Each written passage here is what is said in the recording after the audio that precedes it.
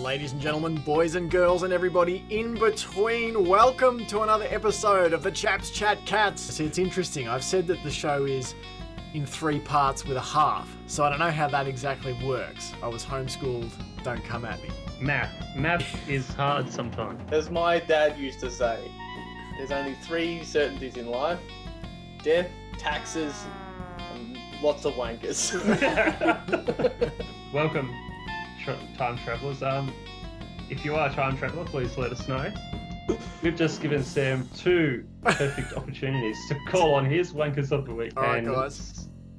Yeah, let's move on. Let's move on. Audio delay. The audio delay is horrible. That 2 seconds being like, oh, there's a pause. Let's hammer on. I keep seeming like an absolute dick because I keep talking over the top of you guys. I can feel just a solitary, lonely bead of sweat going down the back of my calf, weaving its way from one hair follicle to the next. Oh, delightful. Good to be alive. Ladies and gentlemen, boys and girls, and everybody in between, it is good to be alive and it's good to be back. And it's good to have sound effects start playing. That's it. That's the show. Thanks, guys. This is great. Quick. That's all we've got time for tonight. Great show. Our quickest show ever. We finally did fantastic. it. We finally did it. We said let's do one that's less than 2 hours. We got there. Yeah. That could be This a has been record for the world's absolute- quickest podcast. Intro and out. Clean getaway. Oh my God. This has been the biggest dog's breakfast of a fucking start. Welcome, ladies and gentlemen, boys and girls, everybody in between, to another episode of the Chaps Chat Cats. It's been fired out of a cannon, but a malfunctioning cannon that sort of the cannonball just rolls out and dribbles along the floor. Anyway, we're into another episode. My name's Jake Votel, and I'm joined as always, in a sense of uber professionalism, by Sambo and Johnny. How are you, boys? I'm good. How are you? Good. Oh, so good. I do So like how good we to be do have 2 Jake Burtels on tonight's podcast. One wasn't enough. One wasn't enough. We got 2. I'll change my name so it doesn't. What did I? Oh, okay. There's a Zoom thing happening. Okay, It's just a Zoom thing. Okay. Well, I'm glad we Glad we cleared that up for our audio listeners. Yeah, it's just Who to are make now, it even now more confusing. well abreast of our situation. All right, so it's episode number 18. Sock is in the house. Love it. Good to see Sock here. Socky. 17? Oh, Sam's just don't tell me that. No, last episode was number 17. This week's number 18. Oh God. Well, we're doing number 18, and maybe we'll have to time travel back if I missed one. But I'm sure last week was episode 17. No, you're probably right. Yeah, all right. Well, look, this has been fun.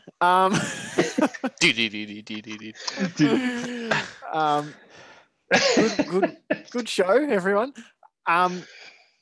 You're listening to the Chaps Chat Cats. We're up to episode number 18, and what we like to do on the show is just give a little bit of a shout out to people. What's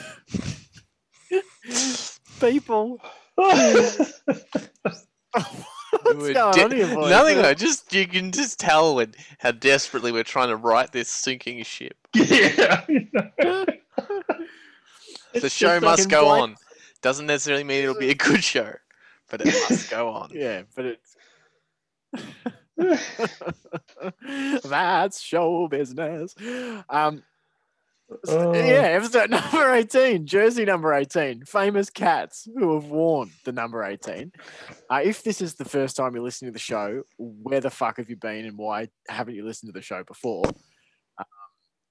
I feel like every so often we have to give a bit of an explanation of how this shit goes down for all the latecomers and newcomers. It's like, oh, great, you waited 4 months to get in on, the hottest Geelong Cats podcast in town. I can't tell whether it's pessimistic because we're assuming people haven't been listening along, or it's really optimistic because we're assuming we're gaining new listeners. where the Let's go opposite is both actually at the happening. same time. That's right. Yeah, it's just like fans come in, fans go out. It's just it's an ever Revolving door of our podcast. Shout out to Beers with Ben, who runs just the very best Geelong Cats YouTube channel, who sent me some incredible Chaps Chat Cats memes during the week, based off some episode stuff from last week. It was a very good water cooler one. We Trying got to think there's a memes. couple others. Yeah, I need to share those with you, Johnny. We've got How memes. horrendous. We had We've made it, memes. guys. We've made it. Like, what else more do we need to do? Let's just finish here. Nothing. Episode 18, we're done. We got memes made about the Chaps Chat Cats. Like, So much. See you later, reached our everyone. goal. Drop the mic. So- Get out of that bitch. Yeah, that's Good work, lads. yep. Also, should Another I one say done. chaps? In the can. Chap. Oh, let's not even go there. I realised as soon as I'd said the intro, ladies and gentlemen, boys and girls, everyone in between, I'm Jake Botel. How are you, boys? I was like, God damn it. Another episode where I don't say the chaps. Let's get into this. So basically, if this is the first episode, we talk a lot of bullshit and a little bit of Geelong Cats in between. And we also like to honour people at the Geelong Footy Club who have worn the jersey number of the episode number. So, for instance, kids, this is episode number 18. So we're going to be honouring people who have worn the number 18. We're going to be totally fucked once we get up to like episode 102.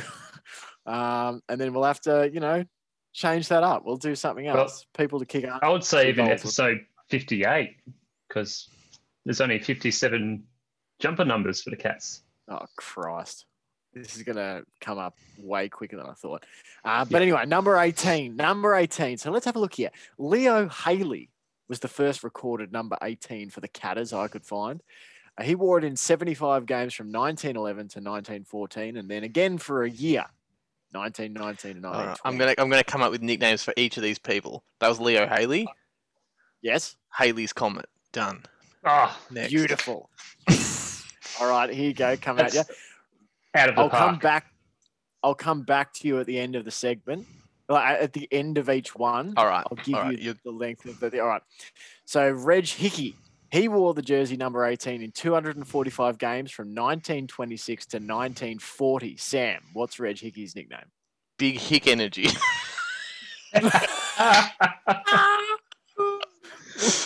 Or the big Or hick for short. just Big Hick. Love it. This one I'll give you up front. Okay, so George Goninon. Now it could be Goninon, I don't know, but I'm saying George Goninon. Now he wore it in 78 games and kicked 278 goals Nice. from 1950 to 1954. What's Georgie's nickname? What, Gig? Was it George Gig on?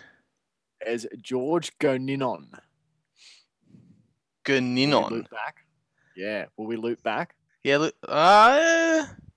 Or you got something brewing? You got something, a little something brewing for the audience? No. Let's move. Well, I think. I mean, a really simple one. It's alliteration, right? It's GG. Yeah. So I'd Yeah. just go real simple. If it was me, if I was All right. commentating, GG.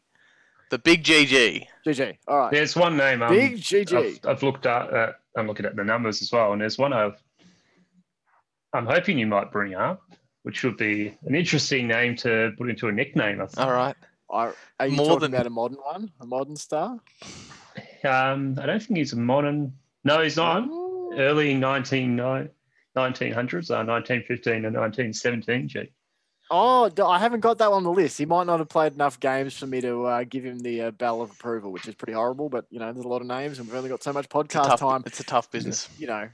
You can see, we've spent all our time so efficiently off the top of this Mm. episode. I couldn't possibly have fitted anyone. Give us the name, John. Give us the name. Who is it? What's his name? Dick Stokes. Dick Stokes. Dick Stokes. That's brilliant. I'm trying to decide whether to go with as Stokes the Fire, kind of like. Dick Stokes the fire. I love Yeah. it. All right, here we go. Here's the next one. Stick it in and stoke the fire. All right, and we've got it. It's the what do they call it? The firebrand or the fire prod or something like that. I think we just it evolves and becomes the firebrand. The fire Then rod. we've got then we've got Murray Whitcomb. He wore it in 121 contests from 1976 to 1986. Sam, Was that a what's P Murray? or a T? Whip or wit? Wit with a T. Mhm. Mm. You just call him River. River. Murray. First Oh. name's Murray. I forgot about the first name. Yeah, same here. I was like, what is Whitcomb mean? Like a name No, for or something? I'm gonna really hope he had red hair and call him Big Red because Murray the Red Wiggle. Oh, well done. No. All right. Now, here's a more modern one. I think you can have a bit of fun with that. Kent Kingsley donned the number 18 for 110 starts and 227 goals from 2001 to 2006. I'm pretty sure Kent Kingsley was shipped out to Richmond the year that before the Cats had the breakthrough premiership. So what do you got for Kent Kingsley? Well, I'm thinking. Well, there's a lot of things to do with King, obviously, or Top Kent is also a good contender. I also like that Kent rhymes with tent, pitcher, tent, big player, big top. It's the big tent from the circus. Oh, nice. Big top. I like Big top, yeah. Well done. Big top. All right. So now, the present day, it's worn by Charlie Constable. Need I say any more? Need I say any more? He's appeared in 12 games since it's 2019. The police. Yeah. Yeah. Absolutely. All right. Copper. All right. Copper, yeah. Now we switch over the AFLW. I actually think there's a good movie title to be had with this one. That you could work into the nickname. In the AFLW, the number 18 is worn by Laura Gardner. She's pretty consistent as a player too in her 3 starts this season. So she debuted this season, made 3 starts, including an 11 tackle effort against the Giants and then a career high 18 disposal effort in the win over the Gold Coast Suns in the final round of the season. What do we got for Laura Gardner?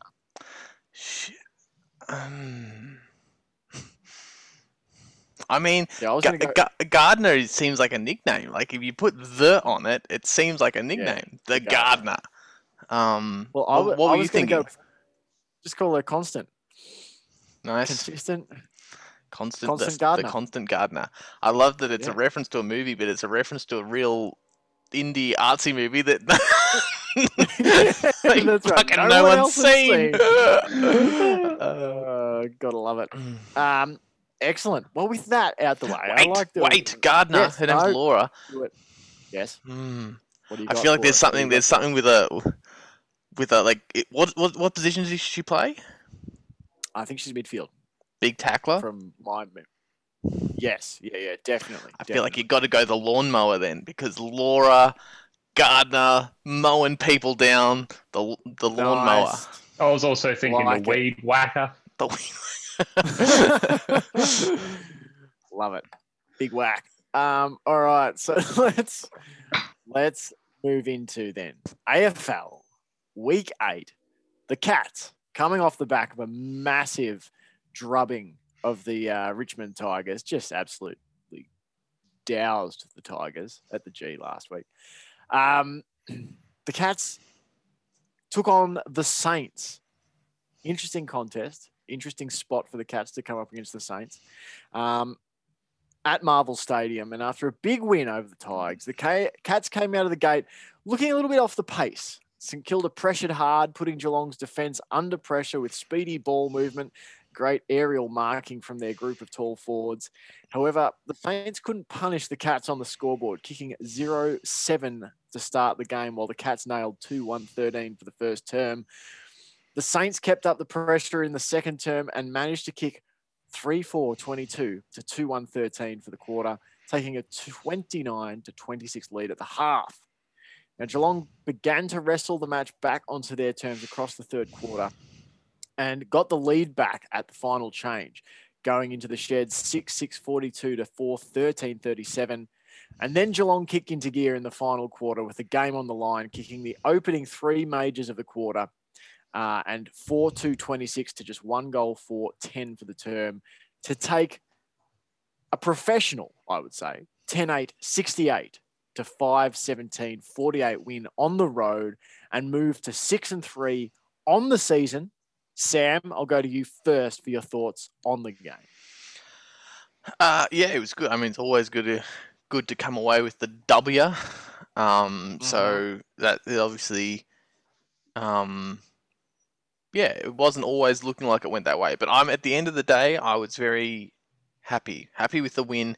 Happy that we didn't completely drop our bundle. As you said, came out looking a little off the pace. But I think at another time, another place in time, not so long ago, that first quarter could have been our whole game. Come off a massive win that no one really expected us to get, demolish them, come in favourites, and just, it's so easy to come into that situation and just completely drop it. Just not know where you are, not know which way is up. And we've seen it happen before. And it's not exclusively us. It's just a psychological thing, I think, in sport that's very easy to do. So I'm actually, in a lot of ways, I find this win as impressive as the win against the Tigers, because we did it not consistently, but we brought it back. That we did it against a different type of adversity. Last week it was the adversity of a really fucking good side. This week it was the adversity of our own psychology, morale, momentum, like all those things were against us. And that we, whether it was the leadership group, coaching, or just the team as a whole, or a combination of all those things, really managed to just keep us in it. And I think, as you said, a professional win. And I think you can't sniff at these ones. Like, I don't know, I've seen some articles and stuff say, oh, they're lucky to get away with it, blah, blah, blah. I mean, it's sport. There's always luck involved. But I wouldn't say that was the biggest takeaway, was that we were lucky. I would say that we were professional. We were really switched on, and we weren't switched on. We were able to switch it on, to turn it on, change things that needed to be changed when they weren't going our way. And at the end of the day, that's a really good sign, because it's easy to keep kicking a fuck ton of goals when you're up, when the crowd wants you to win, when the momentum's with you, when everyone's on a high. But to stay in it and get the win when you feel like shit and you've started like shit, like that's a really encouraging sign, I think, going forwards. Because we're not all the games are going to be like the games against the Tigers. We know we can win when we're playing like that. What we need now is to figure out how to win when we're not playing that way. And I think that's what we did. So that's sort of my general thoughts. There was some really encouraging stuff. There were some people that were a bit quiet.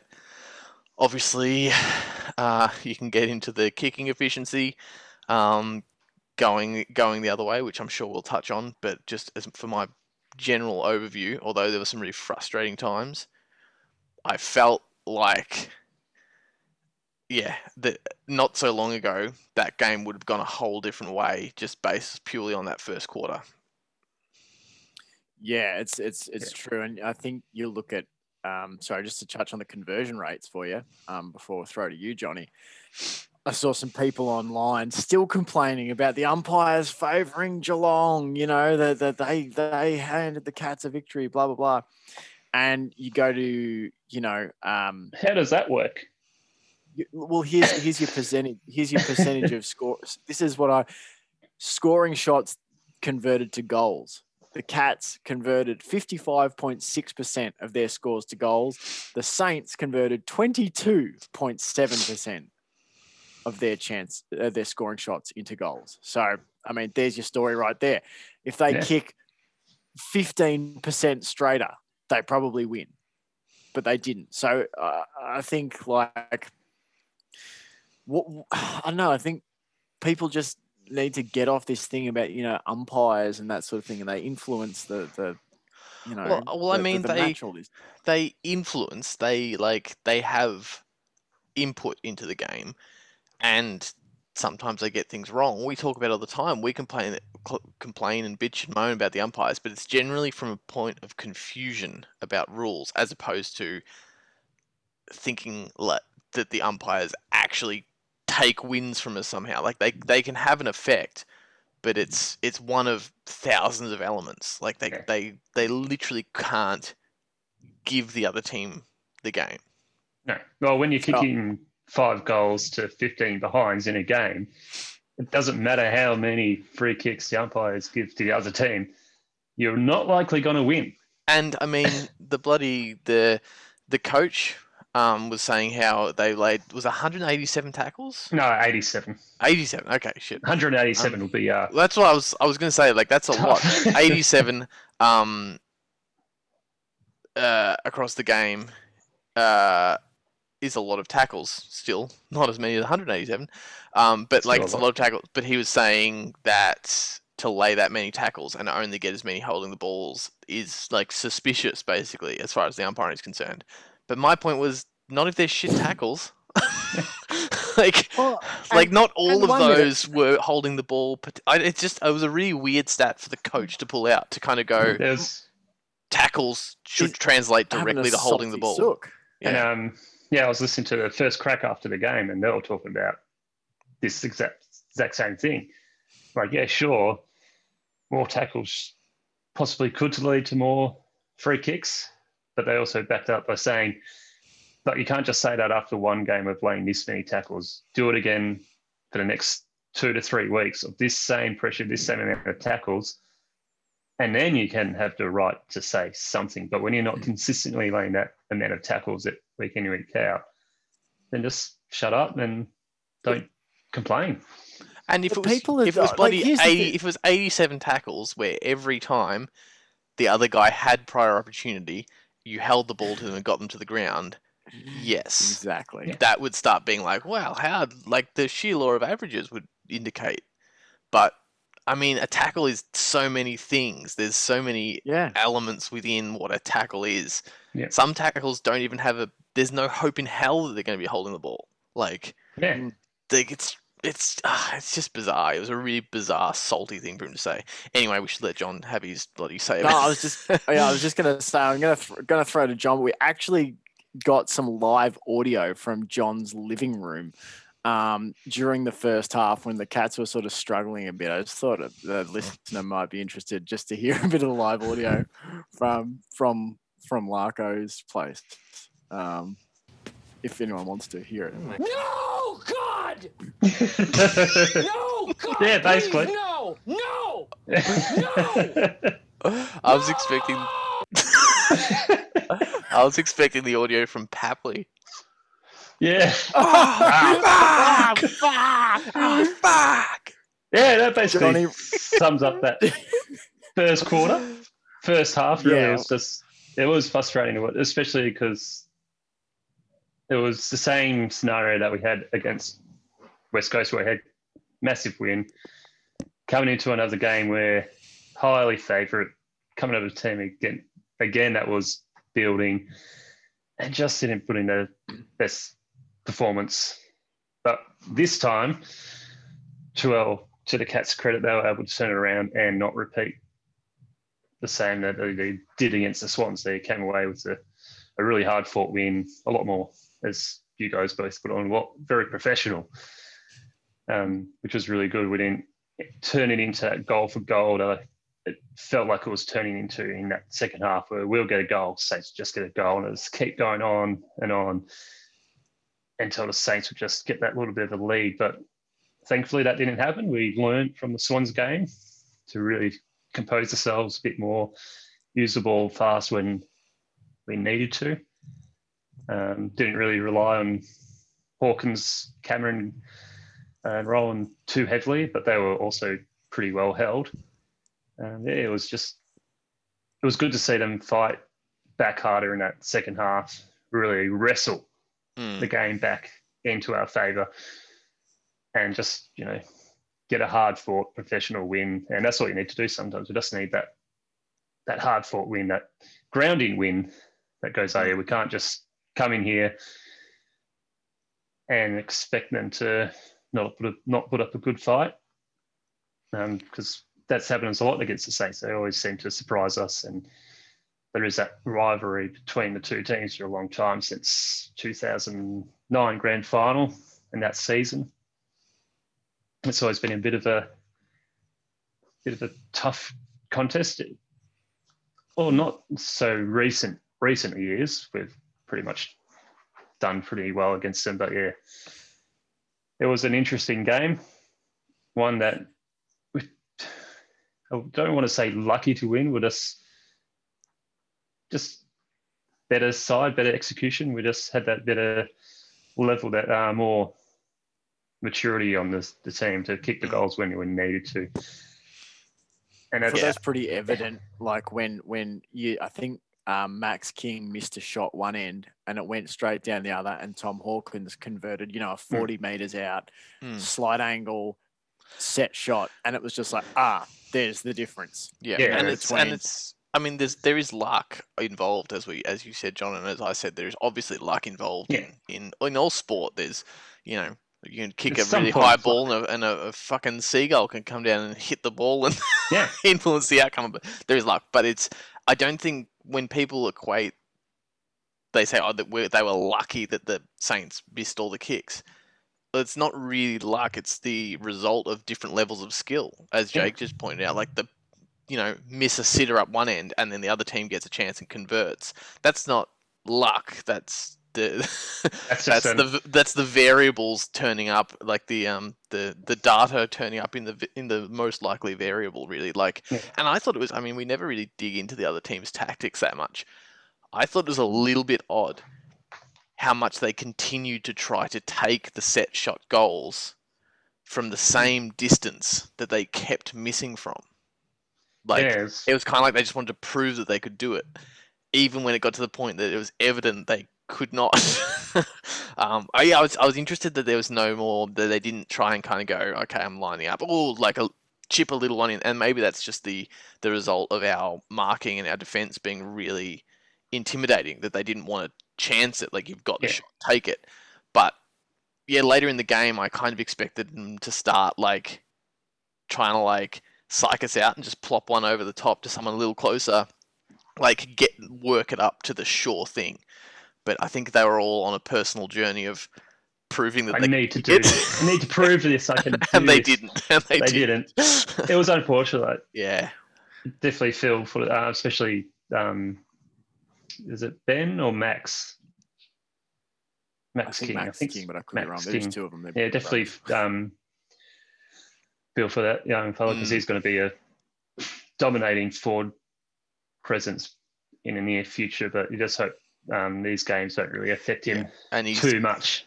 And he's gonna see those bloody pictures on the headline on the front of the newspaper and on social media for days. And he will be thinking, was him missing those set shots, was that the reason why the Saints lost? Was it off my back that we lost that game? And that's one thing he's going to have to battle with, and hopefully the team gets behind him and says, everyone else missed shots. It happens. Just fight back. And he was marking the ball so well. Oh, so that's he was a good sign for him. From the outset, I was like, oh, geez, he's getting really good marks. We don't really have that tall defender that could do anything against him. No matter who you put on him, he's just going to outreach him so easily. So that was the worrying sign for the Cats. He just couldn't convert, and I think next week he'll probably convert every shot he has. But yeah, I feel it will be interesting again. We're coming against his brother next week in Ben or Max. I think whichever it's Ben. One that one wasn't. It was an interesting game to watch. It was up and down, but we got the win. That's all we can ask for. We didn't lose. Yeah, getting against the Swans. they made it interesting. That's for sure. They did, but a win's a win. What more can you ask in this part of the season? And it's a hard-fought win. It's a testing win, one that I feel like could only set us better up for the future going into next few rounds. And yeah, I feel like it was one of those games that we want to face now rather than later on. And it should also hopefully give us a bit of confidence that if we later come up against a side that's keeping us down and that like we've come out a bit shonky in the first half, like it'll start giving us that belief that it's not over till it's over. Yeah, that you can definitely. that we have the procedures and the processes to come back. We got that system in place to win it from no matter where we are. Like back in the day, back in the glory days when they would come out a bit slow and just but they were go in cruise control. Never out of the contest. No. And you could just see that moment when they were like, right, it's our time to play. And I feel like they did that a bit on Friday night. They sort of slowly started to take control. And then that last quarter, that's like, right, we're going to take control. We're going to put you under pressure, see how you like it and see if you can cope with it. And to the Saints' credit, they did. They fought back a bit, but yeah, it's just those missed shots. The Saints really hurt them, and it's one of those ones where they'll go, well, if 50% of our shots, if we've got 50% of those behinds, would have to win. So I don't think the Saints would look at it and saying it was a terrible game by them. It was just that end result just didn't go their way. Yeah, absolutely. And boys, I wanted to sort of throw to you, or throw this out to you a little bit, was to look at some of the guys who stood up, I thought, and gave Geelong some life when we seemed out of it. Like, obviously, there's that big sort of, obviously, we played a lot better in the second half, but in specifics, there was that patch in the last quarter where your usual suspects, where Rowan fired up and Hawkins fired up, and there was a bunch of them suddenly looked, really lively that hadn't looked lively all night. Just wanted your thoughts on three young cats, Sparkle Narkle, Brad Close, and Guth Z. Those three guys, Zach Guthrie, Quinton Narkle, and Brad Close. I thought it was a night, personally, where those guys stood up to be counted, and particularly Sparkle. When the Cats weren't playing so well, he seemed to be all over the place. Only finishes with 12 disposals, but for 291 metres gained, 3 clearances, 5 tackles, 1 goal, and 4 score involvements. You had Brad Close, 12 disposals for 125 gained, 4 tackles, 2 goals, 6 score involvements, and a game high 3 tackles inside 50. And I'm pretty sure that's the second week in a row where Brad Close has been game high with tackles. He was 4 or 5 last week, wasn't he? Yep. Yeah. And then Zach Guthrie, 14 disposals, 209 metres gained, 4 intercept possessions, and 3 score involvements. Your thoughts on those 3 young guys? I don't know if you've got anything. I'll start off with Zach Guthrie. He's come out of the blocks a bit, hasn't he, in the last couple of weeks? He's really stepped up, and last week must have given him some confidence. Yeah, he's really taken that role by both hands, and he must see that there's a lot of competition for spots in the side, so he's really just grabbed it and held on tight and played a really good couple of games. Like, there's a lot of people saying that he should be dropped every now and then. He's not playing that well. He makes a few mistakes here, but the last couple of games, he's really put his case forward as one that we don't really need to drop soon. Just rest him every now and then. But yeah, he's really stepped up and looking really, really good. Really impressed by him the last couple of weeks. Yeah, he's really he looked a little he had the potential to look a little lost prior to that. He reminded me of a little bit was when Nathan Ablett first started playing, and then just before Nathan Ablett stopped playing. Like not similar like in terms of play style or anything, but just that kind of like clearly had natural talent, but just didn't really have like a whether it was confidence or awareness to like really grab it by the throat and just go for it. And I wouldn't say I'd written him off, but he really I really had the sort of callbacks to Nathan Ablett, and I mean Nathan had his moments, but he just didn't seem to have that hunger that Gaz had. Guthrie's really just completely shifted gear in the last 2 weeks, and he seems to really have suddenly turned up to play. So it's really nice to see. I've liked Close for ages. He's really good. He seems to be getting better and better. Just so much effort, so much go in him. He's just like Yeah. an energizer bunny. I think he must play a fair bit with Rowan, or spend a lot of time with Rowan, because those two seem so similar in that play style. That gut run, tackle, pressure constantly, and it's just really, really good. I really like Close. I've liked him since he first played his first game, and he's really stepped up again and just getting a goal every week nearly, I think, for the last few weeks, which is really impressive for a young guy. And I think you may have even said this, Jake, but he's a real quintessential Cats player. yeah, Like, he feels like he would have slotted into that side of the glory days. Like, he's one of absolutely.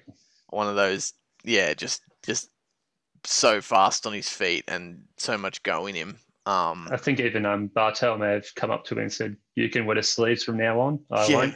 Yeah, It's on you." That I feel like he's the one player that can wear the sleeves, because he represents those sleeves really well.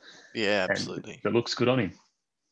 Yeah, and Narkle's really good too. Narkle's got one of the best don't argues in the competition. I reckon he's absolutely. he's got when he locks that arm in place, he's got so much strength. Players twice his size just bounce off him. Well, he was just like, I thought he Electric. really stood up.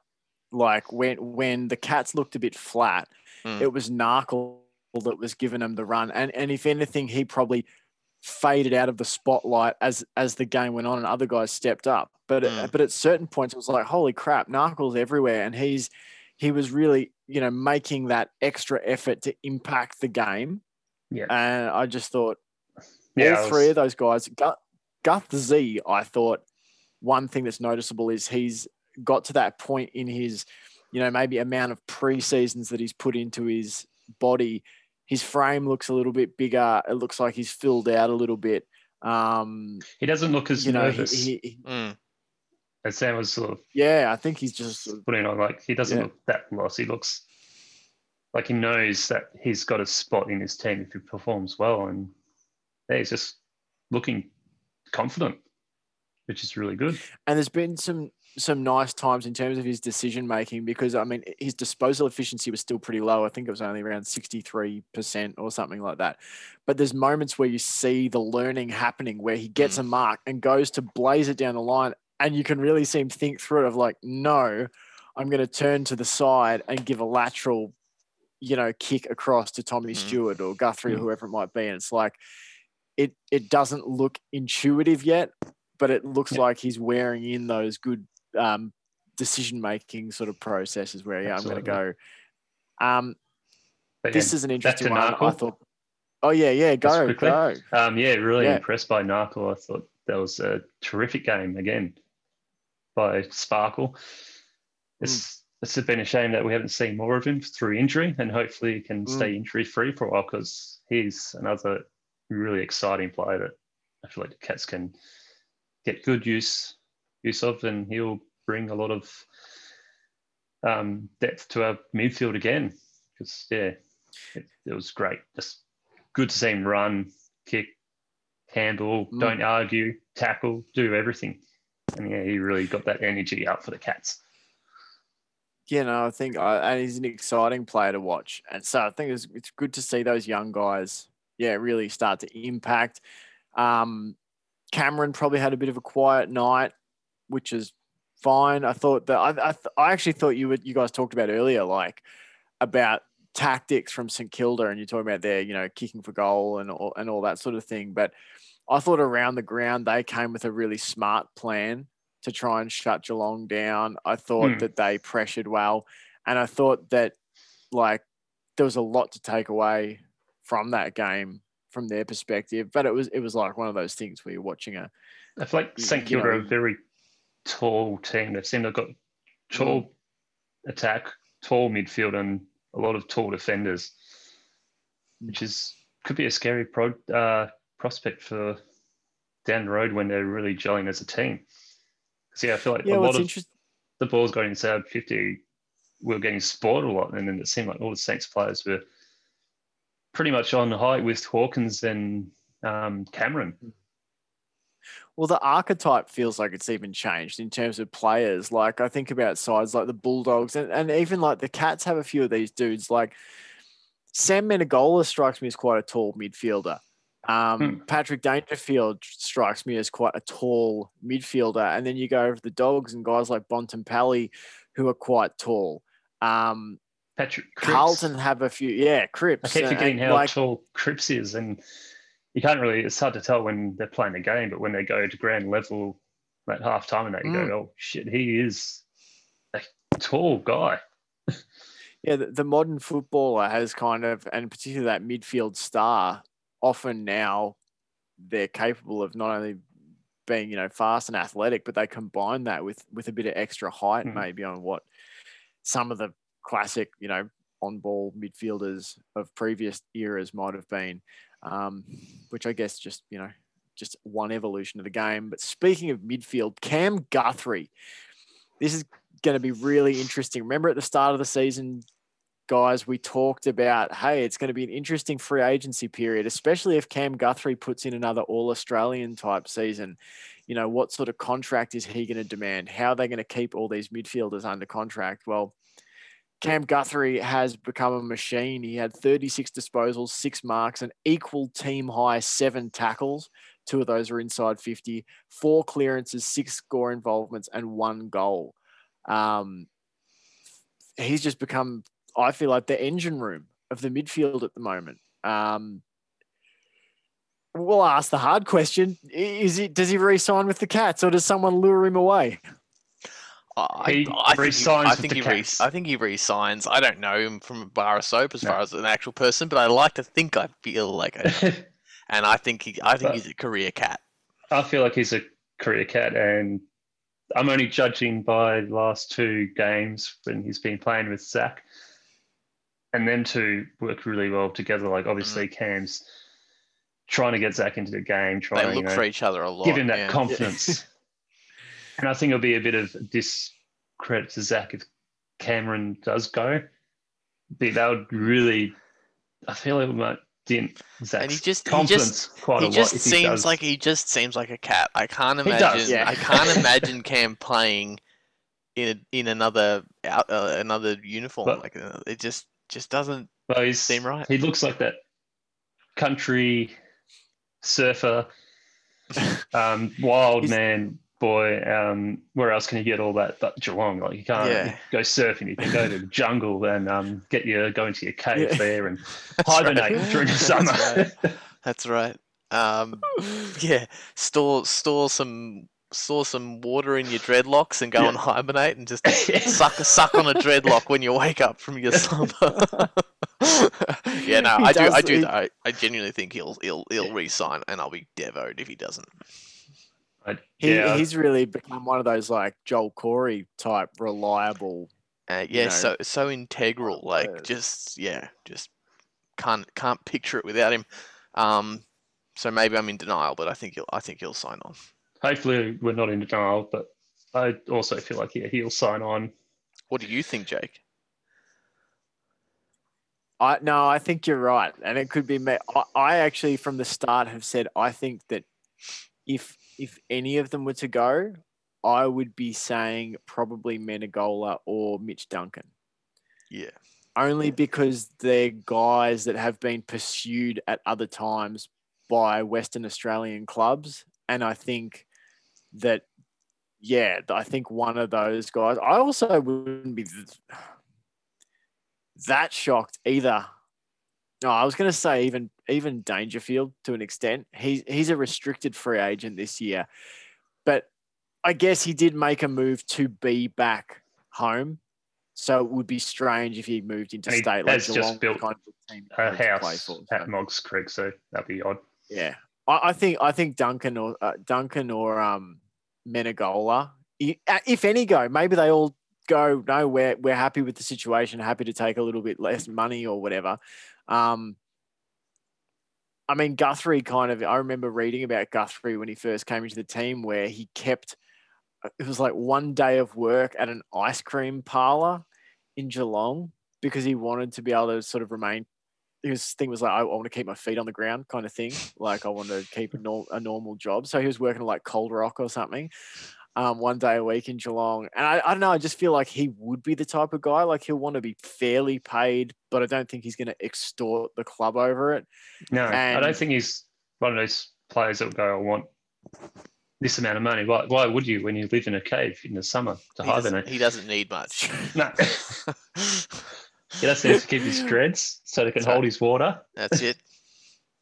I also just go too, like with your Menegola and maybe Mitch Duncan more. Like I think there'd be probably a market for Mitch Duncan more so than Menegola.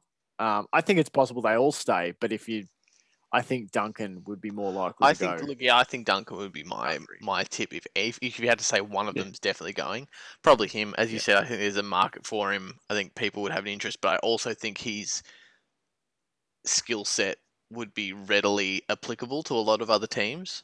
I can see him slotting into other places. I think he's a great player, and like he was in my in contention for some of my votes, like most weeks, like he can really turn it. But I don't get the same kind of sense of integration that I get from like Guthrie. Like he does feel like he's a really good player playing with the Cats. But yeah, I don't know. I don't know if it sounds really harsh. I just feel like he could slot in elsewhere if he so chose. But I hope he doesn't. Yeah, me too. I hope they all stay, but it's going to be an interesting off season because there's a lot of guys, and I guess it'll be an interesting test to see what the culture, the more the deeper into free agency the AFL wades, it's going to be more and more interesting to see how the culture of somewhere like the Cats stands up, which has been, large quality people as much as quality players. Like there's a certain type of character that they seem to go after, that they seem to value, that, they want people are going to buy in. So free agency really is all about, quote unquote player empowerment via being able to sort of demand, a certain value for your set of skills. But it's going to be interesting to see how that butts up against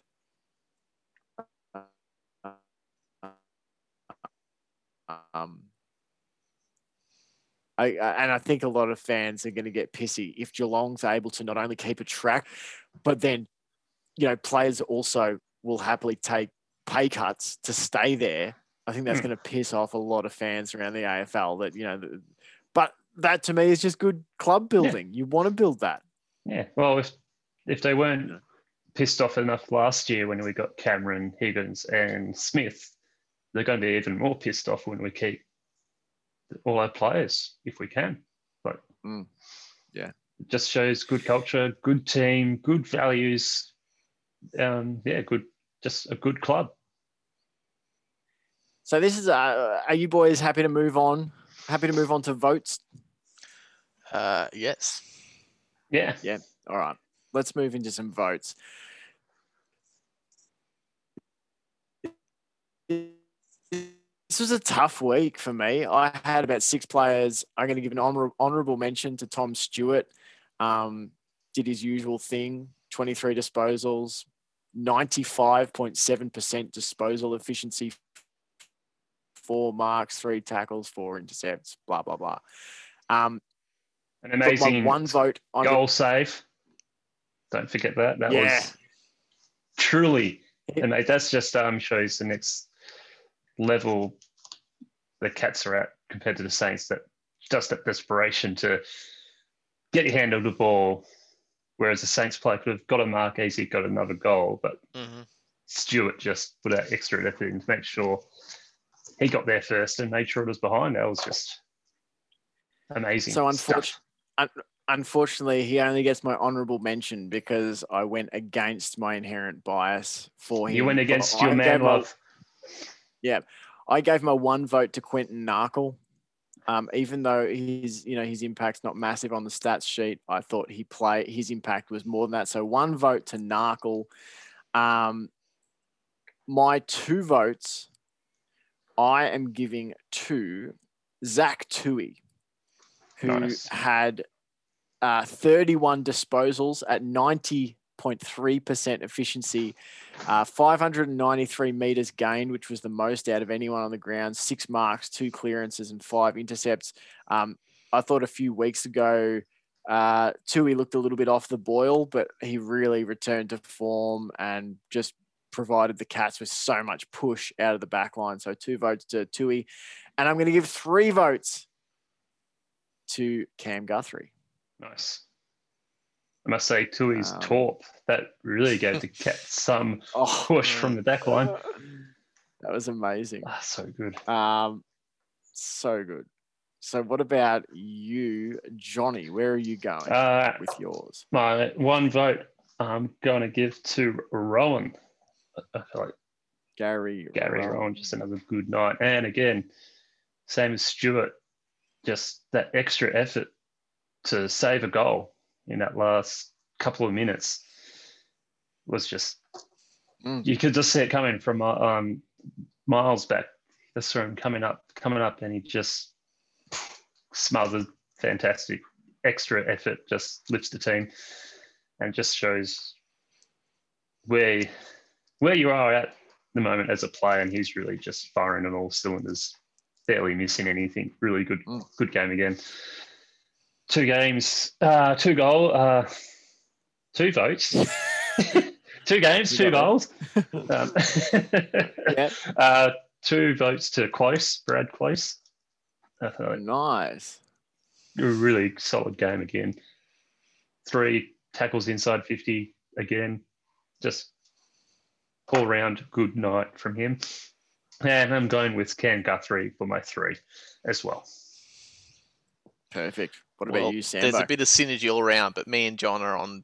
It's our turn to be on complete synergy because my 1 is Rowan, my 2 is Close, and my 3 is Cam Guthrie. Wow. I would like to say just quickly, just because Rowan, while we're on it, he drifted back a lot. Like he was all over the ground. And there was a bit where it may have even been directly after the smother. I actually think it might have been an intercept mark, and he turned and he switched it. Like from the back, he was in almost the back pocket, just outside the 50 was, and he switched, and it's the kind of kick that always makes me nervous, like an across the face, just smack it across the field. But it was one of the best textbook drop punt kicks I've seen. It was like, it was a massive kick. It wasn't quite Tui Torp big, but it was a big kick, and it was just pinpoint accuracy. Just picked out one player, bloody 70 meters away on the other side of the field. And I turned and I said to Loz, I was like, he could play defense if he wanted to. He's like, it was one of the best kicks. He was just phenomenal. You're playing a good game when even Brian Taylor is not saying bad things about your kicking technique. He was just raving about that on Friday night. Yeah. And he was last week as well. Just like, look at that ball drop. Look at this technique. He's never going to miss when he's kicking like this. Yeah, exactly. And I will, going back to umpires, I am a little pissy about when they rushed him. When they asked him to carry on when he was going for the kick. And even he was kind of like, and again, the commentators even said, they were like, that's a bit rough to not give the player is allocated time. And that was Brian Taylor again. Yeah, when Brian's on your side, you know you're doing something. What's going on this week? We've got Brian Taylor, Kane Corns. Good lord. Backing up the Cats. Cats. They've obviously been listening to the Chaps. Yeah, obviously. They pulled their socks up. But what was with that? Was that just because the umpire just decided it wasn't, like, he wasn't going to be able to make the goal, so he's like, come on, don't waste time? Yeah. That was bullshit. I would put money on him kicking that goal. He was going to kick. That was going to make it if he wasn't interrupted. That fell a couple meters short. Yeah, you could see he was just off his game. Then once he had to do that, he was just like, oh, okay, yeah. Do you remember the kick from? I was just thinking that kick you're talking about, Gary Rowan. The kick from Tom Stewart, that he just dropped a perfect 40-meter kick over the guy's shoulder, basically, into the bucket kind of thing. It was just perfectly weighted over the top. Yeah. It was, there's some really nice distribution. That's one thing that I feel like has they improved kick so immensely well. for the Cats last few Yeah, weeks. and that was Just one of that their biggest kicking. weaknesses. I remember us talking about it all the time. That and the inside 50s, and the distribution of the ball has got so much better. And the inside 50s is not perfect, especially on that in that game, but it's so much better than it was. Yeah. So after 9 weeks, we can update the top 5 in the voting in the Chaps Chat Cats AFLM MVP votes.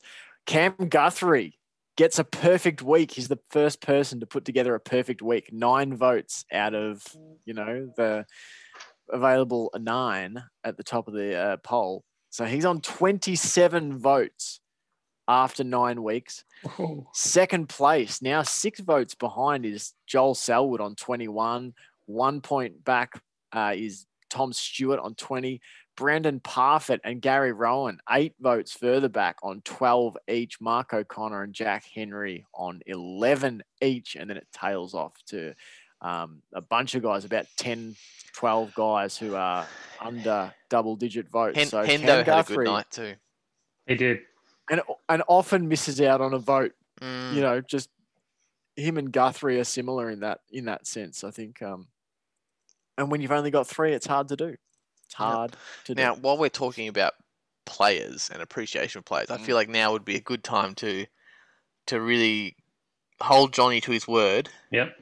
And get the official choice on for John's man love from the Geelong Cats. I wish I had some romantic music to play. I wish we had a drum roll. Yeah. I could probably find us a drum roll. You have a list. Who is your short list? Give us your top 5. Yeah, who was it down top to? 5. I'll have to have a re-look at the Vipers. That's all right. You go into your top 5, and then once you've read out your top 5, Jake and I will pick who we think it's going to be, who the winner is. Yes. Yeah.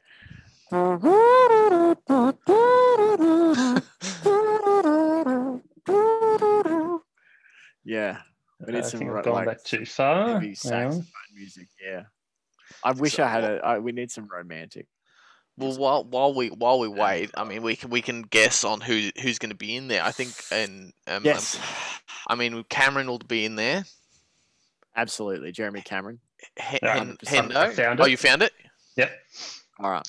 Right. One. Right. I've got the top 6. Top 6. All right. Top 6. Love it. So we've got Isaac Smith, Cameron Guthrie, Joel Selwood, Mitch Duncan, Jeremy Cameron, and Henderson. Interesting. I reckon I already know where I'm leaning. All good candidates. All good candidates. After this week, with the love we've poured on, Guthrie's obviously a potential. John was a big Cameron Dick Ryder when we were waiting for him to come into the side. So Cameron was my winning guess, but at the moment I'm leaning Smith. Ooh, interesting. I think that would be one of the biggest stories of the 2021 season is diehard Geelong Cats fan, diehard Hawthorn hater, Johnny Larkin falling head over heels for Isaac Smith within 9 games of his first season in the Hoops. I think that'd be interesting. Who hasn't fallen in love with Isaac Smith, though? That's right. That's right. We've all fallen in love with Isaac Smith. It's just to the degree which John has fallen in love with him. But love's a crazy thing, Jake. We can't choose who we love. I think Joel Selwood. I don't think that's true flame. I don't think that's John's true flame. I think he acknowledges. He definitely has love for Joel Selwood, but I don't think he's the man love. I'll quote Jake. It's saying picking Joel Selwood, that'll be too obvious. It's the obvious choice. That's the obvious choice. So that leaves us with I'm with you. I think Guthrie. I'd be down to pretty much a group of Guthrie, Cameron, and Smith. All right, well, I'm going to stick else to was Smith. You make it interesting and pick someone else. I'm gonna say John came up with the metaphor about Guthrie living in a cave, didn't he? Mm. I believe. Do you think this There's is a lot because of John thought has gone first-hand into this. experience from this cave? I think there's a lot of fantasy going on here. With Maybe the it's man more than love and- fantasy. Maybe John has a key to the cave. All right, lock that in. I'm locking in. I'm saying Cam Guthrie is John's man love. All right. Are you ready? We're ready. We're ready. Give it to us. Jake got it right. Ah! Cameron Guthrie gets my man love. Cam Guthrie, we knew it. It was a Johnny. tough choice to make, but I thought No I've liked wonder. him since he first came to the Cats. I thought he was going to be a good player. I hope we keep him. It was love at first sight. He just didn't know Yeah. what it was at first. I think it was Taking his last time. year when the season got back underway and he came back and it did look like he come back from the wild and beard was untamed, the hair was everywhere, and it was just John said, "Oh, he's a man of the world. He He's could a man of the he could world." teach me things." he could. Yeah. And he is In the depths of his cave. in the depths of his cave that he Teach- hibernates in. Teaching John about the world, about himself. Yeah. It's beautiful. This is what you get from our beautiful game of AFL. Yes. That's right. Man love. Nice. So Sam, yours is Gary Rowan, yes? Oh, absolutely. Gary Rowan. I'm a Tom Stewart man, and now we know that John, deep in his heart, is a Cam Guthrie stan. Love it. Yes. Good choice. Great choice. And that Will we bring in also the means horse? we've got defensive I was going to say midfield the and same. forward. Our love is spread right across the field. Perfect. Gotta you spread can't your love. you can't take a step on the field without putting a foot in our love. It's like walking around a dog park. That's right. No matter where you step, there's a chance you'll step in a turd. That's And right. it's just our love. Our love turds. Yeah.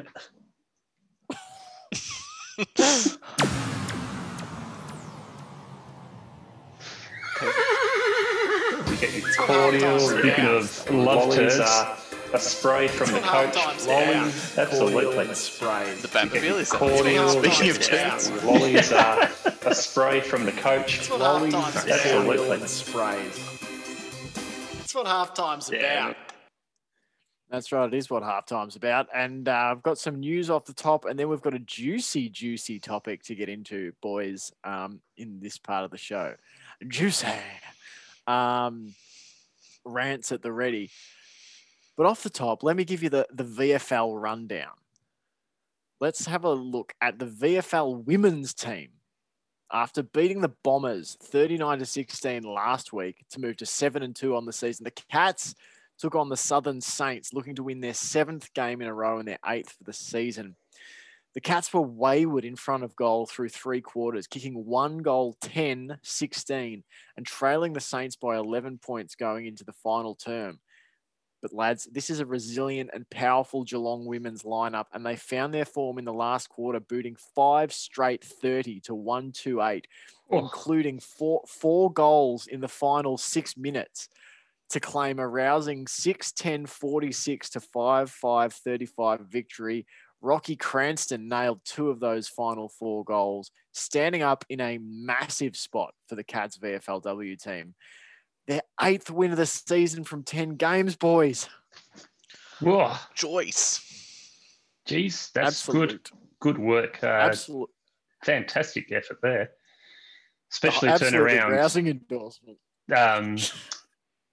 Especially to turn around that start, kicking 10 behinds, to then turn it around like they did. That is excellent. Good I was following work, girls. The Twitter updates, and even via the Twitter updates, you could sense that they were about to pounce. Don't know how that happened, but They it got did. You could just the tell. butts up. They got the cat butts wagging, and the That's front right. paws lifted off, and bang. No Gone. chance. Done. No chance of escape So, once that happens. We still really need to find a way to watch it. I know. I think the only way at this point in time is to Go fire live. up the old, 4-wheeler and drive down. Not like not like a 4-wheel motorbike, but Yeah, car. I don't know if anyone knows this about the Chaps, but we drive around in a fleet of 4-wheel motorbikes. The old quad Mad gang. Max style. That's right. Yeah. That's right. Gotta love We've it. only got one So though, yeah. so the other two on those really long poles that wave in That's the right. air. We're the pole cats. Aye. Love it. Pole dancers. The VFL men's team suffered its first loss of the season, going down by just a single point on the weekend against the Casey Demons, 7-15, That 57 stings. to 8-8, 56. Josh Jenkins was again a reliable force up forward for the Cats, nailing 3 goals for the day, while there were singles to Stanley, Jarvis, Constable, Fort, and Burke. And the Cats men's team has a short turnaround this week, pitted against Coburg at Cardinia Park this Thursday night. You can watch that on KO at 7:10 p.m. But you still can't watch the Cats VFLW team because, misogyny. All right, so do you lads have anything else you want to get into before I bring up this massive talking point? No, let's No. sink our fingers into the juice. Let's let's do it. So this is and this is kind of probably going to dovetail. Maybe do you want to do Wanker of the Week first, and then we'll open the conversation from Let's there. go to Wanker of the Yeah, Week. all right, let's make it a nice, succinct wanker of the week. Now here's the deal. I'm gonna have to, probably talk over the top of this to Just give don't it a play it. re-edit. Don't play it. I think it's Don't all right. play it, We can- okay. No, we're in the market for a new jingle. Kane Corns, I Yeah. think, Okay. has redeemed himself Run its course. like a phoenix from the ashes of wankers. He has risen as an all right He's a bloke. wanker phoenix. He's gone from wanker to he's all right. He's all right. He's Yeah, all right. he's all right. He's all right. He's all right. Yeah, he's all right. And not just to be clear, it's not a he's all right. It's not a Gary Rowan. He's all right. It's a Situation. It's just he's an right. average. He's He's all all right. right. He's all right. He's all right. Yeah. Who's that guy there? Oh, he's an all right guy. He's all right. Yeah. What's his deal? He's all right. So that's where Kane Corns is at in our rankings of people. We have He's all right. Tom Stewart, Guthrie, Yeah. Rowan. Man love. Then we've got a whole Yeah. heap of other people, and Kane Corns is down there somewhere. Yeah. Perfect. He's not It's a down real at the wanker level. scientific chart. He's not. Yeah. He's not in the ninth circle of wanker hell, but he's somewhere. He's making his way Yeah. out. So we won't play the jingle. We're in the market for a new jingle and a new namesake. Do we? Absolutely. I mean, our candidates are pretty clear at the moment. I'm leading Big Eddie. Do we? My thing. If we're going to lead in on this segment, right? Do we all want to nominate our wanker of the week at the same time? Yeah, Are we? All, That's do we all? Are we all going the same one? I think we This is all the are. question. I don't think we are. Oh, okay. No, that's all right. That's no, all I was right. going to go someone different. I don't think it's this person, Okay. you guys. It's a smaller incident, but Okay. it's a small incident in a Someone revved their car longer. in Sam Street again. Yeah. Someone walked a little bit fast past my front. No. Well, you lead off then, Sam. You give us your. All right, I'm wanker sorry of to the I'm week. sorry to ruin the chap synergy, but No, this was not just at an all. opportunity that I had to take. It's a small episode of wankerism in a long storied career of being a wanker, and that is Dusty Martin. Thank you. I've Beautiful. never kept it a secret that I can't stand him. And I don't know him as a person, but just like I can feel like we know Gary Rowan and such, I can feel like I know Dusty Martin and I don't like him. And his whole thing, he ran into the goal umpire. You guys saw this, yes?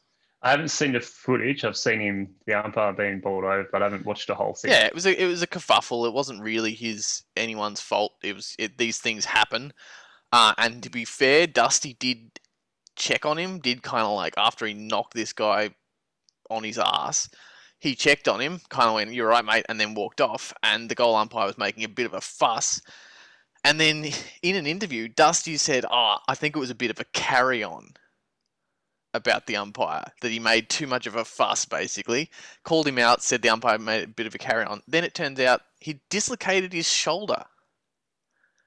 And Dusty said that he had a bit of a carry on, and basically it was a sookie la la. And as I said, it's only a small incident, but it's just one patch in the giant tapestry of Dusty Martin being a fucking wanker.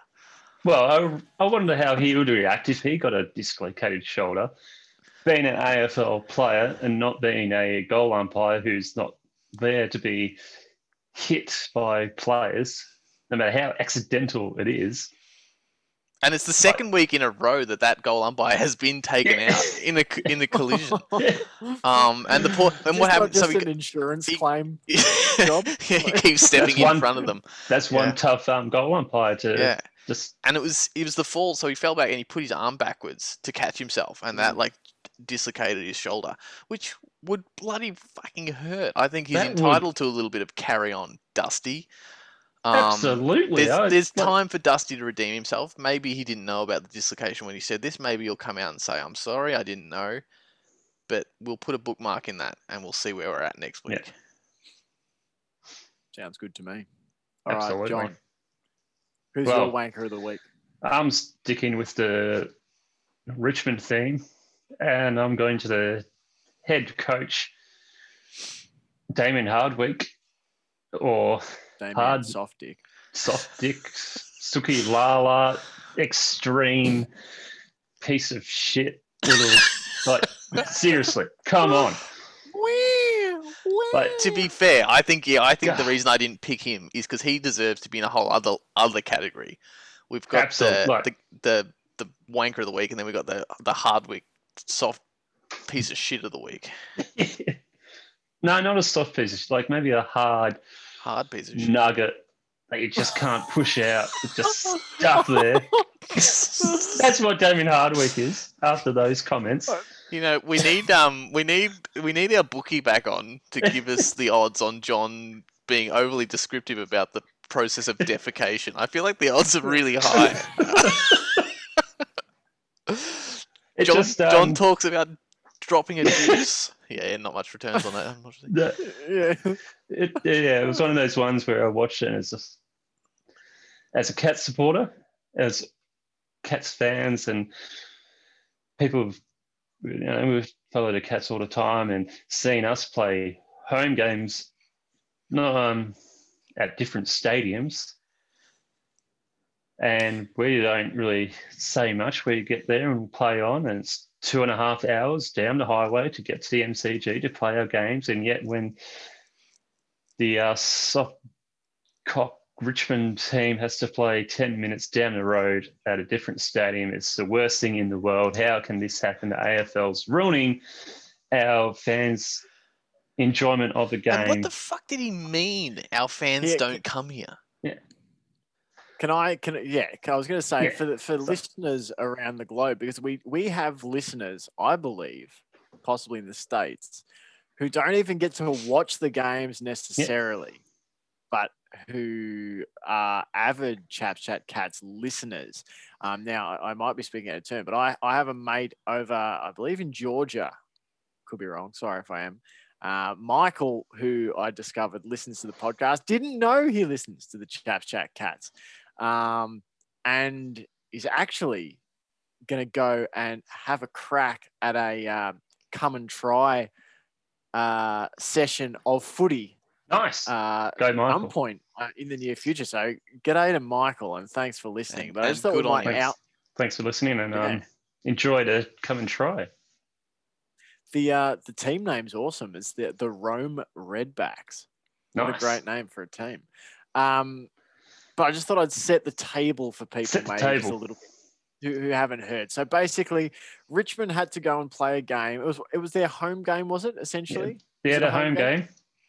Yeah, so they had to play one of their home games was contractually obliged to be at Marvel Stadium, not the Melbourne Cricket Ground. the MCG. And the coach afterwards, basically, there was a lot of palaver made about it because only 18,000 fans showed up to watch. And basically, Tigers coach Damien Hardwick had a moan about it, said, the AFL can't complain about, not having big crowds. Our supporters simply don't come here. I don't really like coming here. Bearing in mind, it's about a 10-minute drive from. He did say from bloody MCG to Marvel Stadium. 10-minute drive. It's a fucking 15-minute walk.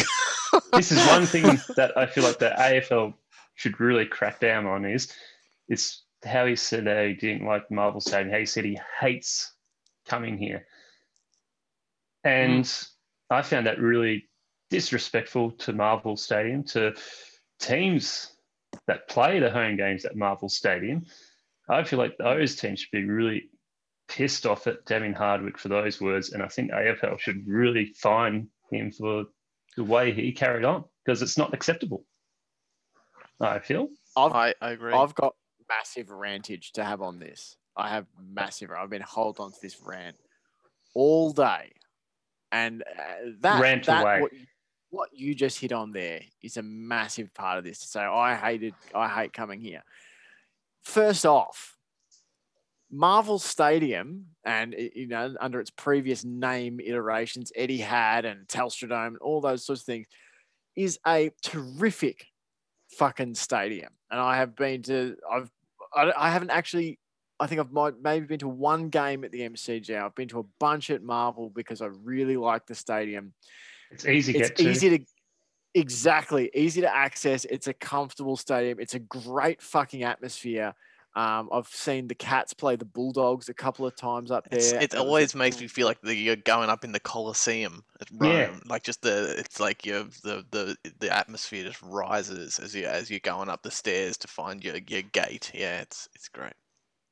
It's awesome. And, so the first part of my rant is actually centered about MCG bias, which I absolutely fucking hate. All of this, the MCG, it's the home of football, it's the home of this, it's the home of that. It's not the MFG though, is it? No, exactly. It's the Melbourne cricket ground.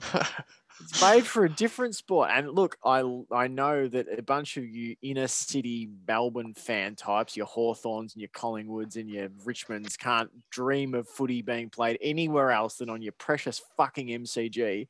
Well, I'm here to tell you it's time for change in our competition. We bitch and moan about, people on their mobile phones in the change rooms because it brings the integrity of the sport into, disrepute and all this sort of thing. Well, what about one team getting to play 60% of its season on its home deck, and you've got other teams like our Cats who play about 40%? Here is the stats for you, boys. MCG. So this is Richmond at the MCG. 2016. The Tigers played 14 of 22 games at the MCG. That's 63.6% of their games. 2017, they played 11 games at the G. So that's just 50%. That's what you'd want. 50 of your games at home, 50 away.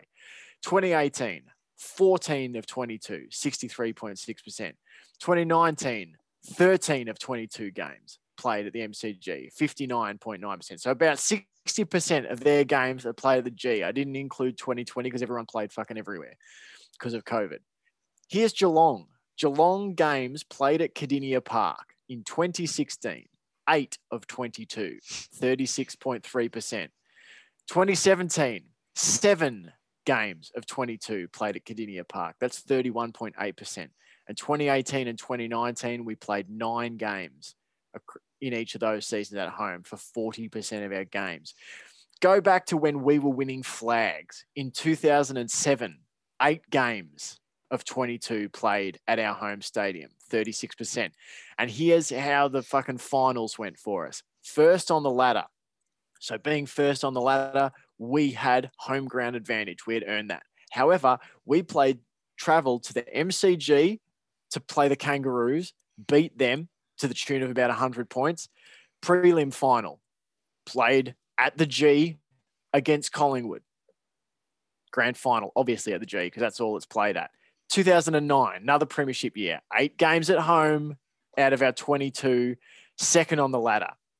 Earned home ground advantage to play the Dogs in the qualifying final. Had to travel to the G to play them. Traveled to the MCG after we beat them for the prelim final against Collingwood. Won. Then beat the Saints at the G on grand final day. This is just not good enough. This is it's Bush League crap. It's time for Melbourne teams to start having to head down the highway to play against the Cats in our home stadium. I'm over it. And this is where Kane Corns stood up and got himself out of the wanker quagmire that he was in. As he said, wanker quagmire. The Cats quote of the week. Been getting into finals, earning home finals, and having got them. And for Hardwick to come out and complain like he did is just, I can't remember what he said, but it was something like just throwing crap in all the Cats fans and the Cats as a team, because we've had to travel for finals always. And we've done it for the good of the sport. Yeah. Because we understand. And like, even just like from a business point of view, going back to like the respect that Hardwick didn't show. Like, isn't there a certain bloody duty of care when you're in the position that he's in to promote the business of AFL? Like, I don't love the idea of it being more business than it is sport, but there is a business element to it. And any of these soft cock fans that don't want to go to don't want to go to Marvel Stadium are suddenly suddenly justified, because and some that were maybe on the fence or hadn't even thought about it are like, yeah, I'll rally behind Hardwick because he's the he's the head honcho of my team, blah blah blah. Like, it just seems to open this door. Like, just, I don't care if he doesn't like it. Like, he doesn't have to like it. Just pull your fucking head in. Don't say you hate it, because what's there to hate about it? Either he's blaming it on fans, he's making shit up and blaming it on the fans, which is bad for him. But if he's being honest and they don't travel to Marvel Stadium, Jesus Christ, they have to be the least dedicated group of fans I've ever heard of. Yeah, I know, right?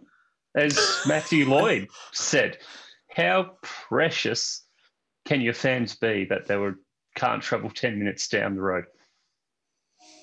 Like, seriously. Well, here's another one. Like Hawthorn. Look how they've jumped off the bandwagon. The Hawks have a couple of down years after winning 4 premierships in bloody, what was it, 2008 to 4 premierships in 8 or 9 years, and now there's barely anyone turning up.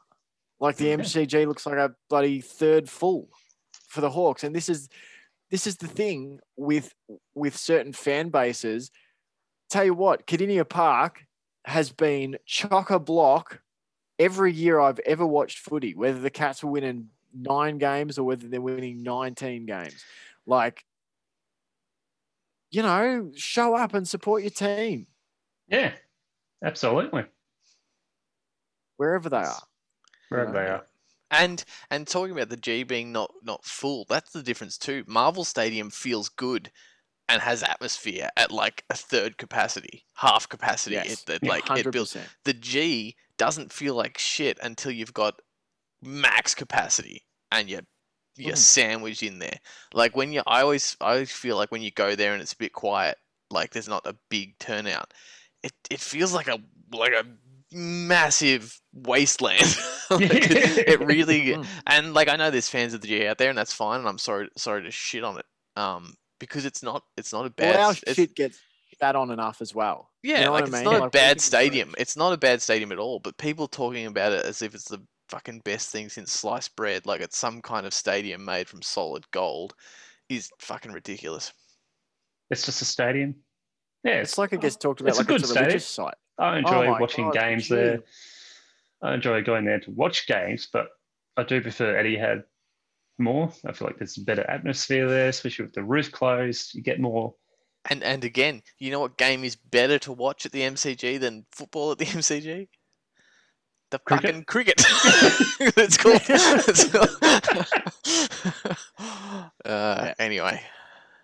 It's time. No, it's Um, time. It's time. Who's your for them wanker of to the week, Jake? Damien Hardwick. Absolutely. Damien I was just making Hardwick. sure. Why was making that? Please Glad to have elaborate. gone over how much of a wanker he is. The thing that sort of annoys me is just that it's such a clear. Like I talked to some of my American football friends from over in the States about this. Like I said, how would the Giants feel if they finished top of their division but had to travel to Dallas to play their home playoff game? And they were like, well, why would that happen? You know, like it doesn't, and I'm like, why? And really, it's Damien Hardwick bringing all this up again that's really made me question this yet again, to go, this shouldn't be happening. This is not fair.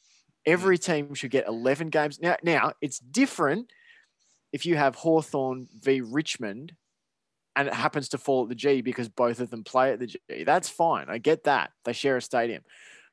But as far as the Cats, the last time we played the Tigers down at Cardinia Park, I think was 2015, 2016, before they were winning premierships. As soon as they start winning premierships, it's like, they can't play down at that, that dump down in Geelong. Give me a break. Geelong Stadium, now that it's been upgraded, is one of the most beautiful modern facilities in the AFL. And it's only going to get better with the next stage. And bloody, and you know what? You go, Jake. Even if it was a tent city, if we earn the right to play at home, rock down to our tent city in front of 2,000 fans, you dickheads. Well, Giants get their home finals played at there. Speaking of tent cities. and I mean, bloody, if we have been known to jump in a bloody car and drive 3.5 hours to Geelong to watch games, to watch the AFLW, we have driven 3+ hours to watch it. And the Tigers fans won't fucking chuck the MP3 player in their ears and walk a couple of blocks to a different fucking stadium. It's ridiculous. Oh, don't be ridiculous, Sam. That's cardio. Yeah, exactly. That's hard work. Boy. Well, I'm glad we've. I feel good, guys. My good. bile duct is emptied. Yep. drained the venom sac. Seriously, I can't think of a more poorly handled post-match from a coach. No. In that sense, in regards to, like I've heard Chris Scott even asked about this sort of stuff with home ground advantage. And, the response is, even if you can tell he feels differently, it's always, well, we play where we play and we should be able to win anywhere. Yeah. You know what I mean? That's part of the job. Like, cop it on the nose and move forward. 100%. Absolutely. Yeah. You're a professional. Very professional. Fuck. Don't be a hard turd. I think it's a hard nugget was, I think, the word. Yeah, hard nugget. Don't be a hard nugget because it gets you entrenched in the quagmire of wankers. Yeah. That's right. The quagmire of wankers is a great one. Well, I've got no mail sack and we've got no special guests at this point. Is there anything else that you guys want to chat about, or we move on to making our game picks for week 10? Week 9? Week 10? What are we?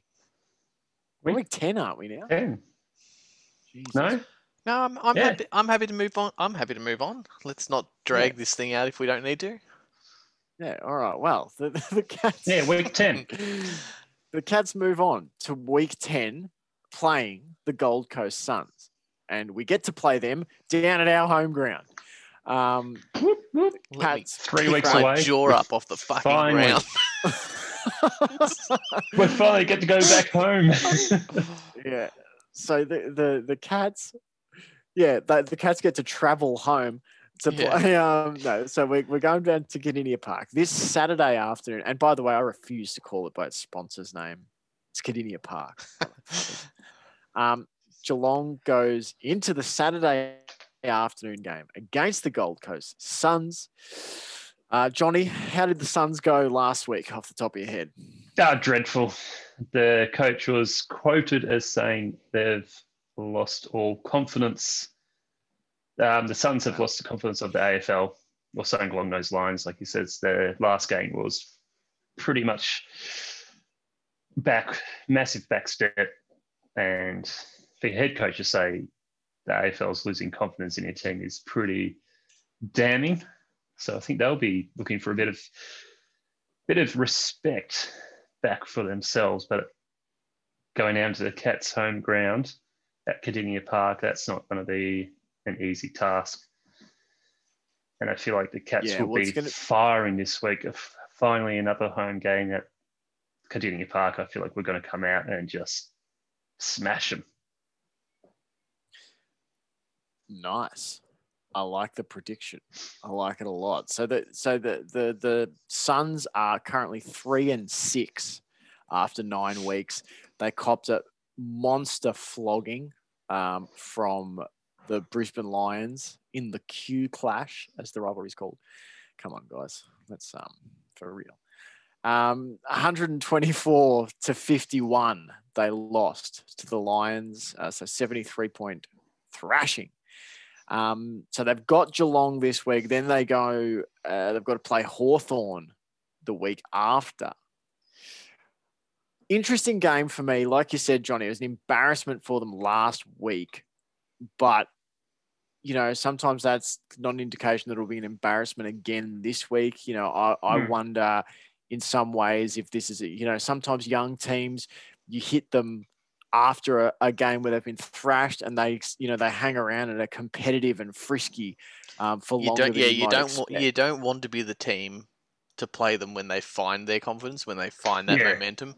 I feel like if it was at their home ground would be different, but I feel like them having to travel down to Cardinia Park, yes, it's going to be a real tough time.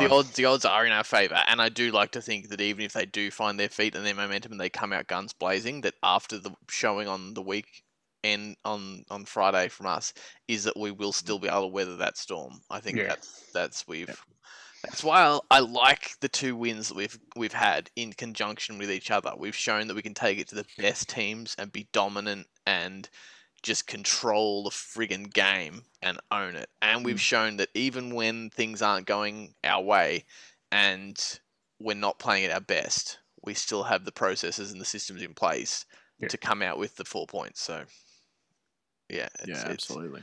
I'm quietly confident, but I'm not counting my chickens until that final siren goes. Yeah. So for a little bit of a cast your eye back, we beat the Suns 89-52 at Cardinia Park last year. I believe that was a big come from behind victory. The Cats, they were down early and Cardinia Park. So it was one of our last games that we got we did too, before COVID changed it all up. That's right. And it was maybe Gary Ablett and Joel Selwood had major games. I remember Ablett kicked a goal on the siren from outside 50 in his 300 and whatever game it was. I believe that was the first game our friend from Oklahoma, David Vaughn, who produces, you know, a lot of the music for our show, our intro and our outro and all that sort of thing. First game he watched.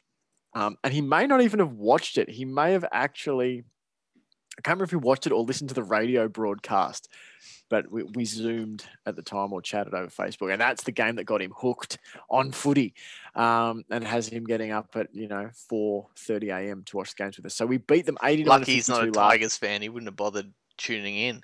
Yeah. Can't watch on the TV. Yeah. God, you got to turn on the radio. Shit. Not worth it. It's at Marvel Stadium. How can I watch the game at Marvel Stadium on my TV? Jesus Christ. There you go. That's an illustration of Cats fandom for you there.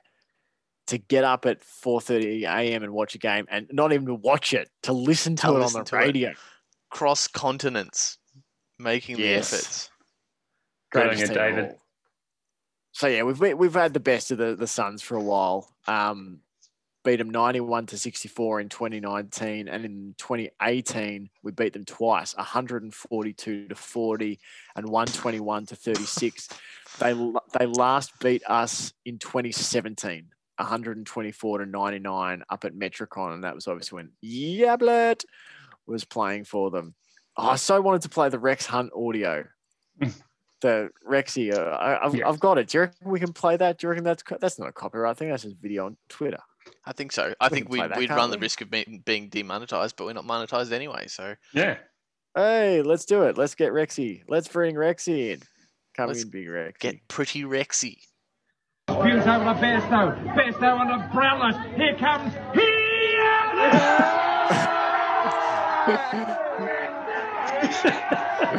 What a legend. What a legend. You can Oh, obviously so tell that was good. filmed in Geelong because the crowd's going nuts. Where else would that happen? Oh, Adam Macca's too. Adam McDonald's. Gotta love it. I feel like if you walked Yablet! into any Macca's in Geelong that's gone, here comes Yablet, everyone would just cheer. He was like the voice of my footy growing up. Rex Hunt. Like he was the man. It always Him felt wrong when it wasn't him. Yeah, I agree. Like Definitely. after Rexy went, like after he retired from calling, I went on to Triple M, and like Triple M at best, Brayshaw and Brian Taylor to me have always been, dime store Rex Hunt kind of thing. They're attempting, but And that was at their height. Yes, yeah, exactly. Yeah, I remember watching the football and turning the audio off and turning Rex Hunt's commentary on when you could actually get it like to sync up. Yeah. Beautiful. I remember trying to commentate like Rex Hunt. I mean, so I can't really shoot shit at James Brayshaw and Brian Taylor for doing it, but like that, like absolute legend of the craft with the nicknames and that sort of thing that he used to give to players. So good. So good. Yeah, all right, let's pick this game, boys. Let's pick the game. So I was just thinking about too that team had Rex, had Clinton Gribus, who was bloody awesome as well. Dipper on the boundary. The big dip, yeah. The big dip. Yeah, big dip down on the boundary. Bondi, the stats man. Yeah, that was a good team. That was an excellent team. On the Ream hot water system scoreboard. Oh, gotta love it. I'm tipping the Cats. Yeah, go, Johnny. What's your score? What's your tip? 130 to 60. Whoa. Sambo, what do you got? I just feel like it's a big one. 102 to 58. I think big-ish, 58. but not as big as how John's feeling. Yeah. And I just got a good feeling. I just feel like they're going to come out and brush the cobwebs off the Saints game and do some damage. Blow them off the park. All right, I'm going to go 96 to 58. I'm going a 38-point win. As much for the fact that the Cats might just ease up. I think the Suns will hang around for a little bit. And that be worried as a Suns supporter. I mean, if there are any,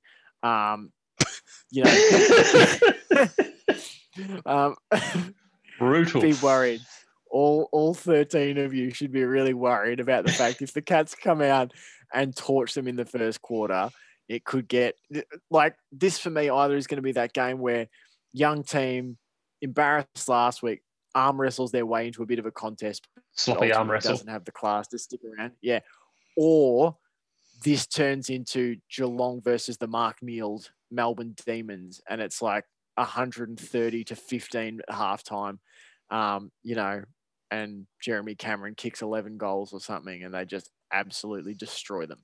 That's kind of that would be my worry as a Suns supporter if the Cats get on a heater down at Cardinia, could get ugly. Beautiful. That's it. We've done the thing. We've done it. Achieved it. Done the full thing. We emptied out our vile sack. That's right. Yeah. That's right.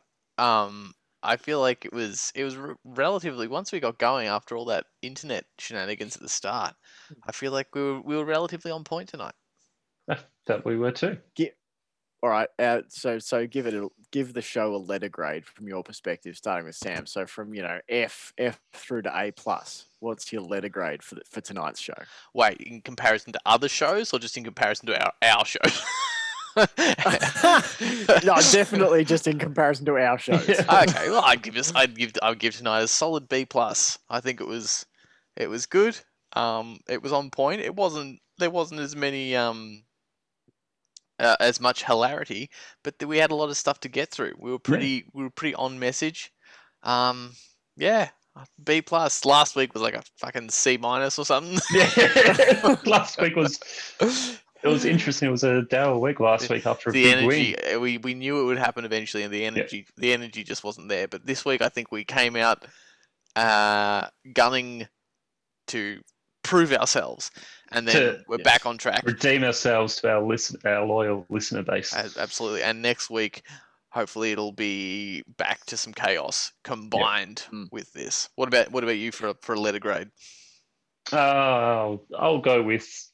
I think a solid A. Nice solid A. I feel like it was a good one. I'll split the difference and say A minus. There you go. There you go. All right. Done. Good work, chaps. We've had solid A's. We've had solid turd nuggets. We've had wanker quagmires. Yep. Go Cats. No wanker cannons this week though. No. It was aimed at one team. They got the full face of the wanker cannon. Broadside. Keen to work on a new sound drop for Wanker of the Week, though. Yeah. Yes. Definitely keen. Are we going Hardwick or are we going Maguire? Maybe we should Maguire's got better long-term prospects. True. I mean, the other thing is, do we need to name it after a player or a person? Because we can just nominate the person. Yeah, maybe that's a better idea. Maybe we just go with a general wanker, a theoretical, a hypothetical wanker rather than a literal wanker. Because otherwise, we're hypothetical wanker of the week. Because we know how fickle our affections are. If Eddie Maguire comes out next week and talks about how the Cats are the best team in the context, we're gonna have to fucking change the jingle again. Yeah, it's true. Because he'll be back in our good graces. Gold Coast will win the grand final this year. Yeah, exactly. It's the problem of having, being susceptible to flattery of the ego. You have to change your show tunes all the time. Yep. Yeah. Are we out of stuff? Go Cats. I think we're out of stuff by that silence. Stuff is gone.